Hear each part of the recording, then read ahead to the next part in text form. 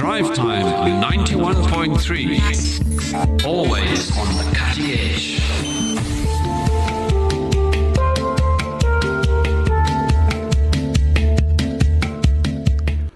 What's it, Cape? Drive Time 0829 913 913 is the WhatsApp line. And welcome to our special Pre-SONA part of the show. We will be with you right up until 9 o'clock this evening. And of course, 7 p.m. we will be bringing to you live President Cyril Ramaphosa delivering his 5th State of the Nation address. Can't believe it's his 5th. Of course, it happens this evening, and it's against a grim backdrop of economy, unemployment, corruption, state capture, and a stalled vaccine rollout. So where does the president go from here, and how does he speak to us?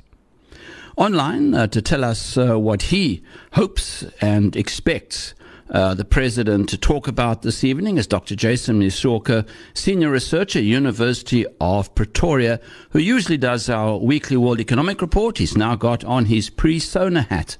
Dr. Musyoka, welcome. Much, Shafiq, for having me. Right, how do you see it? It certainly is a very challenging situation that the president has to deal with, but there's no buzz this year. Things do seem right now a bit flat. Yeah, Shafiq, so there is no better way and better situation that could have prepared any president. And at the moment, what we know, at least on the superficial level, the pomp and the all the glamour that comes with the state of the nation is obviously going to be absent given the conditions of the pandemic. But I think critically, that said, the nation is also hanging on what the president is going to say. And in my perspective, I think that the focus is largely going to be on economic recovery. How do we get out of this rabbit hole that we got into?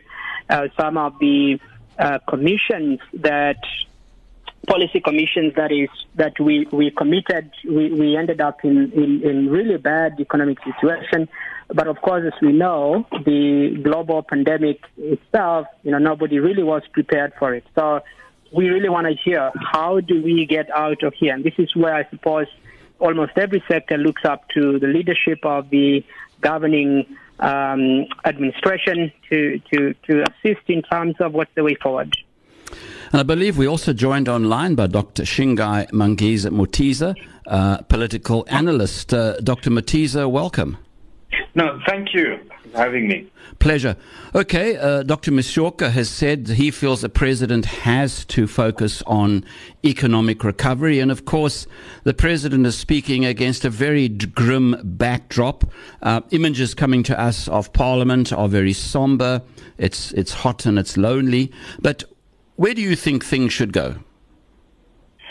Yes, I would have to actually concur with my colleague, Dr. Musyoka. I think the issue of the economy, I think, is going to be front and center. In particular, I think given the, not only just looking at, the deficit that is, that has emerged on account of, the COVID-19 pandemic. You remember, of course, that the government essentially had to front, half a trillion rand, which was unbudgeted for, within last year's fiscal year, just to deal with the issue of, COVID, just to keep businesses alive and the economy running. So I think that is going to be front and center. I think, in particular, it's going to be the issue of unemployment. I think, with so many small and medium enterprises that had, closed their shops, or closed shops, so to speak, on account of, not being able to operate optimally or, at all, during the various stages of the pandemic. So I think that's going to be his key focus. Coming up with a roadmap, how does he begin to address the issue of actually trying to stimulate the economy again? How is he going to promote employment? How does he intend to promote growth? How does he intend to counteract or to stave off the possible downgrades, that are there lurking around the corner. So these are, I think, some of the weighty issues that the president will be seeking to address. I think in his, in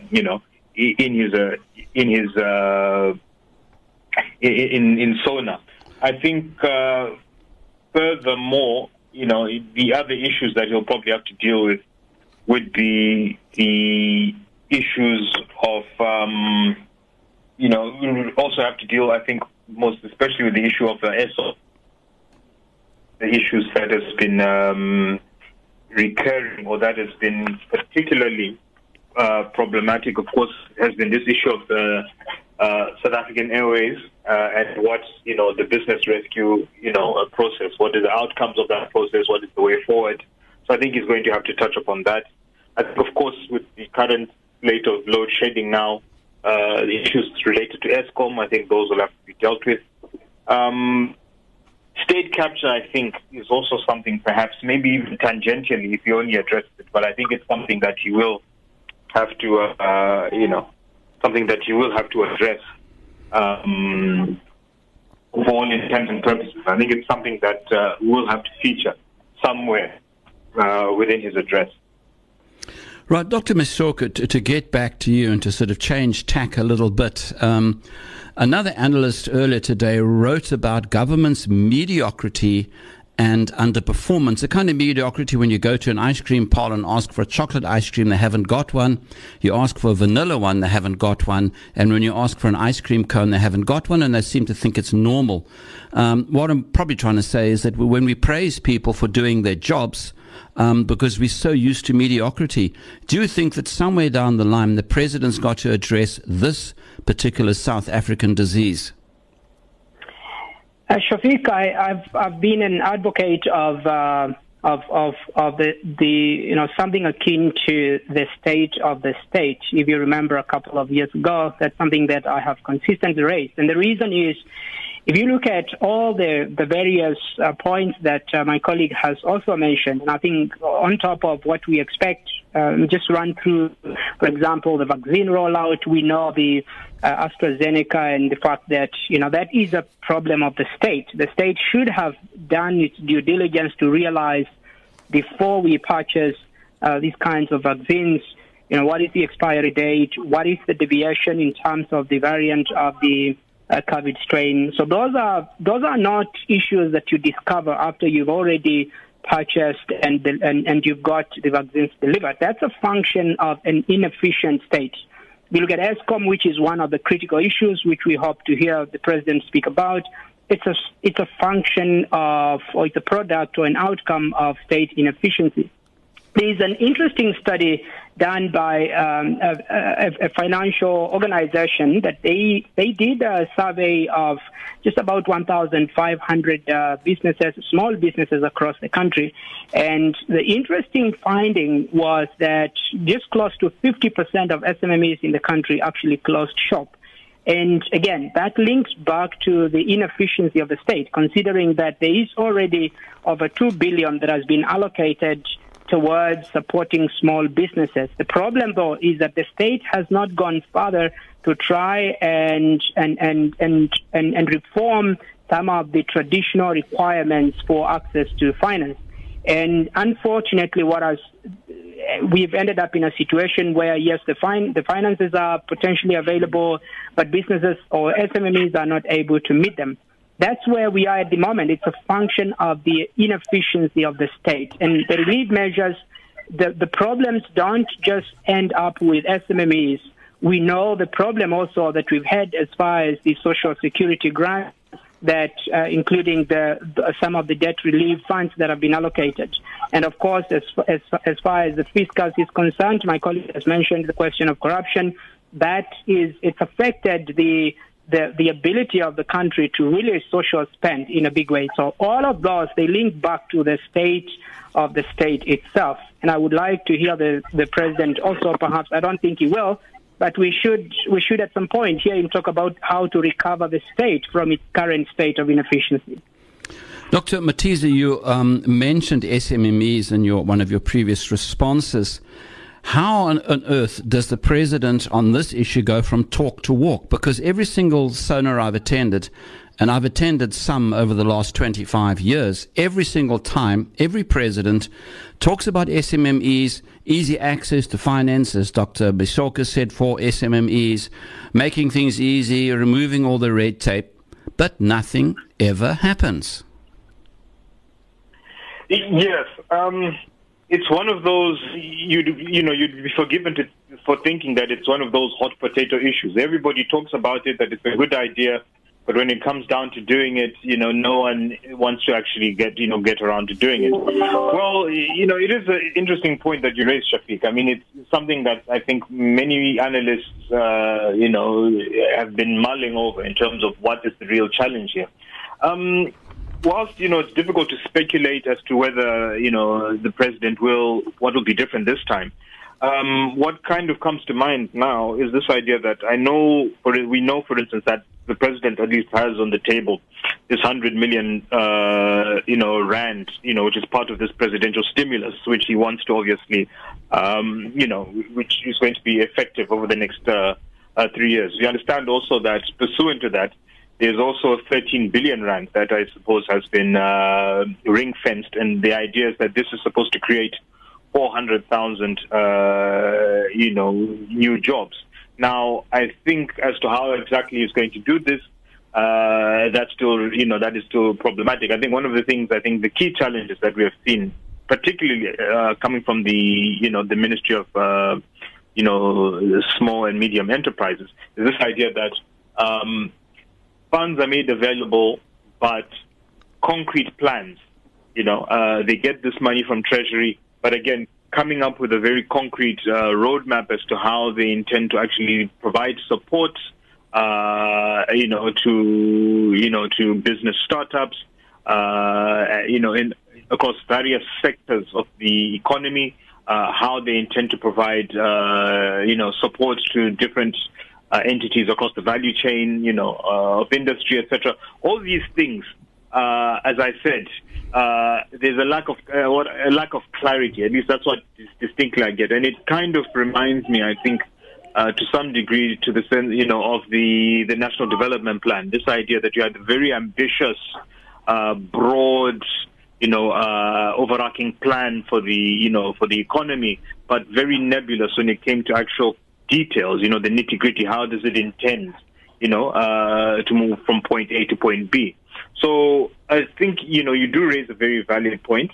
The resources are there, but I think in as far as actually charting out, a very, clear-cut roadmap and a very clear policy framework vis-a-vis how they intend to do this, over the next X amount of years, however long they intend to do this.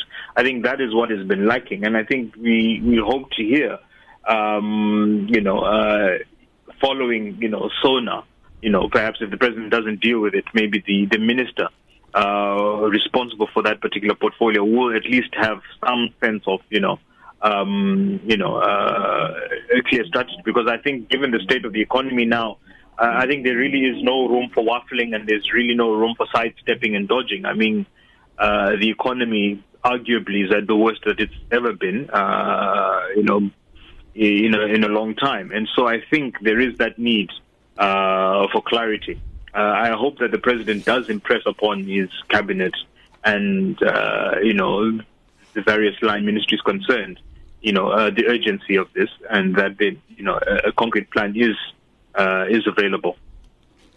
Dr. Musyoka, to get back to you, what was coming to us off the streets is a lot of South African citizens are deeply concerned about state capture. They want something concrete to be said or something concrete to be done.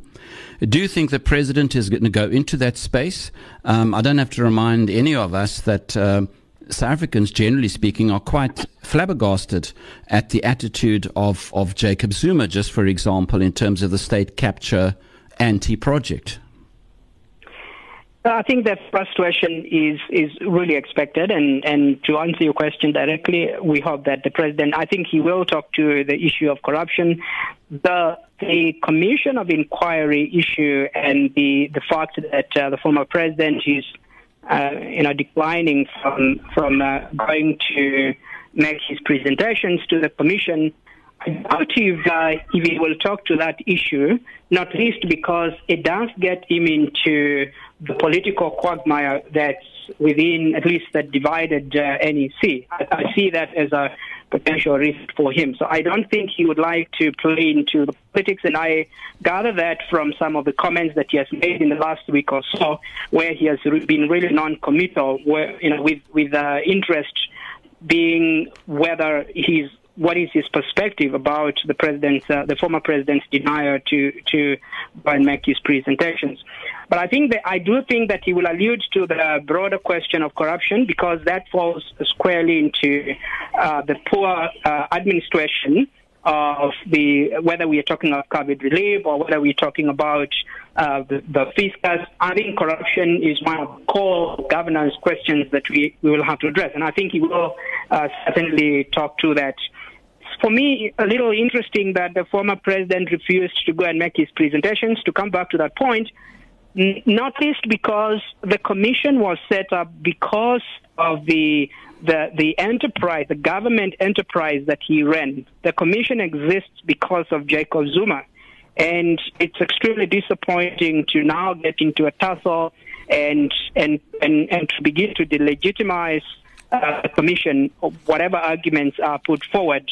So I think that's a delicate issue for the president, and not least because we are also going into local government elections. And by the way, that's another point that I suspect that we might hear some indication of possible postponement of the local government elections with all the noises that are happening, but that's a possibility. But the president will have to toe a line between an economic master plan presentation, but economic recovery master plan presentation, but at the same time towing the political line, given the political cycle that we are in at the moment. I think it's a balancing act, and I would be keen to hear how he will balance those two. Dr. Mutiza, it's a balancing act, that's for sure. Because in previous addresses, government's been very ambitious. It's spoken about halving crime, attacking literacy. 10-year-olds can comprehend what they're reading, various employment schemes. How on earth do you think President Ramaphosa, with his inbox from hell, how does he balance all of this?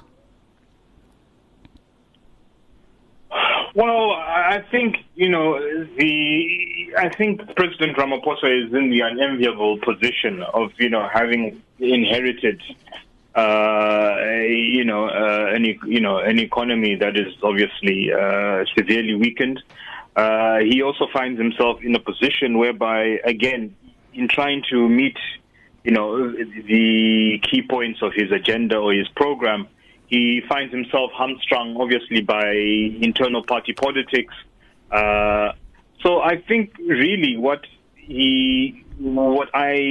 the balancing act that I think has had to happen is that I think, one, he has had to, tried to, rely on a select group, I think, of individuals, I think, who, from all indications, he had quite a bit of confidence in. We know, for instance, one of the individuals, the late Jackson Mutembu, was an individual he had come to rely quite heavily on, I think, in as far as the actual mechanics of actually overseeing, the monitoring and evaluation of the other government departments, and actually seeing that they functioned properly, that, systems of effectiveness were there, that there were, adequate oversight mechanisms. So I think he himself has, had to kind of, as I said, delegate and rely on a small coterie of individuals, and you can kind of see that, in the appointments and also the individuals he has kind of deployed, to deal with certain issues. As I said, he's really, he's in an unenviable position. I think he hasn't got much room to maneuver. I suspect it's really a case of having to deal with what is possible, and really just kind of prioritize the key things, that his administration wants to actually deal with. So I think it's trying to deal, obviously, with the economy in such a way that he does, he tries to appease, I guess, if you want to call it that, as many sides as possible. We know, of course, that particularly as it concerns particular issues, as we're coming back to the issue of the SOEs, we know obviously that it's a very fine balancing act he has to conduct between labor, between business, particularly when he's dealing with this issue of the South African Airways, also again with the Eskom and the various other SOEs. So I think it's a case of having to trying to build consensus. I think that's the other strategy that he has tried to do. I don't think he seems to be very considered, I think, in his approach, trying to really think things through, and also I think broad consultations. Of course, he has been criticized in the sense that this consensus building and this dialogue obviously seems to be has been interpreted as being procrastination of sorts. But I think, he is an individual who recognizes that, he has one shot at this, and that if he's going to get it, if it's going to get done, he has to get it right the first time. And, as I said, given his own political position, which is, again, not unassailable, if I may put it that way, given the factional fights and, possible issues of succession around the corner.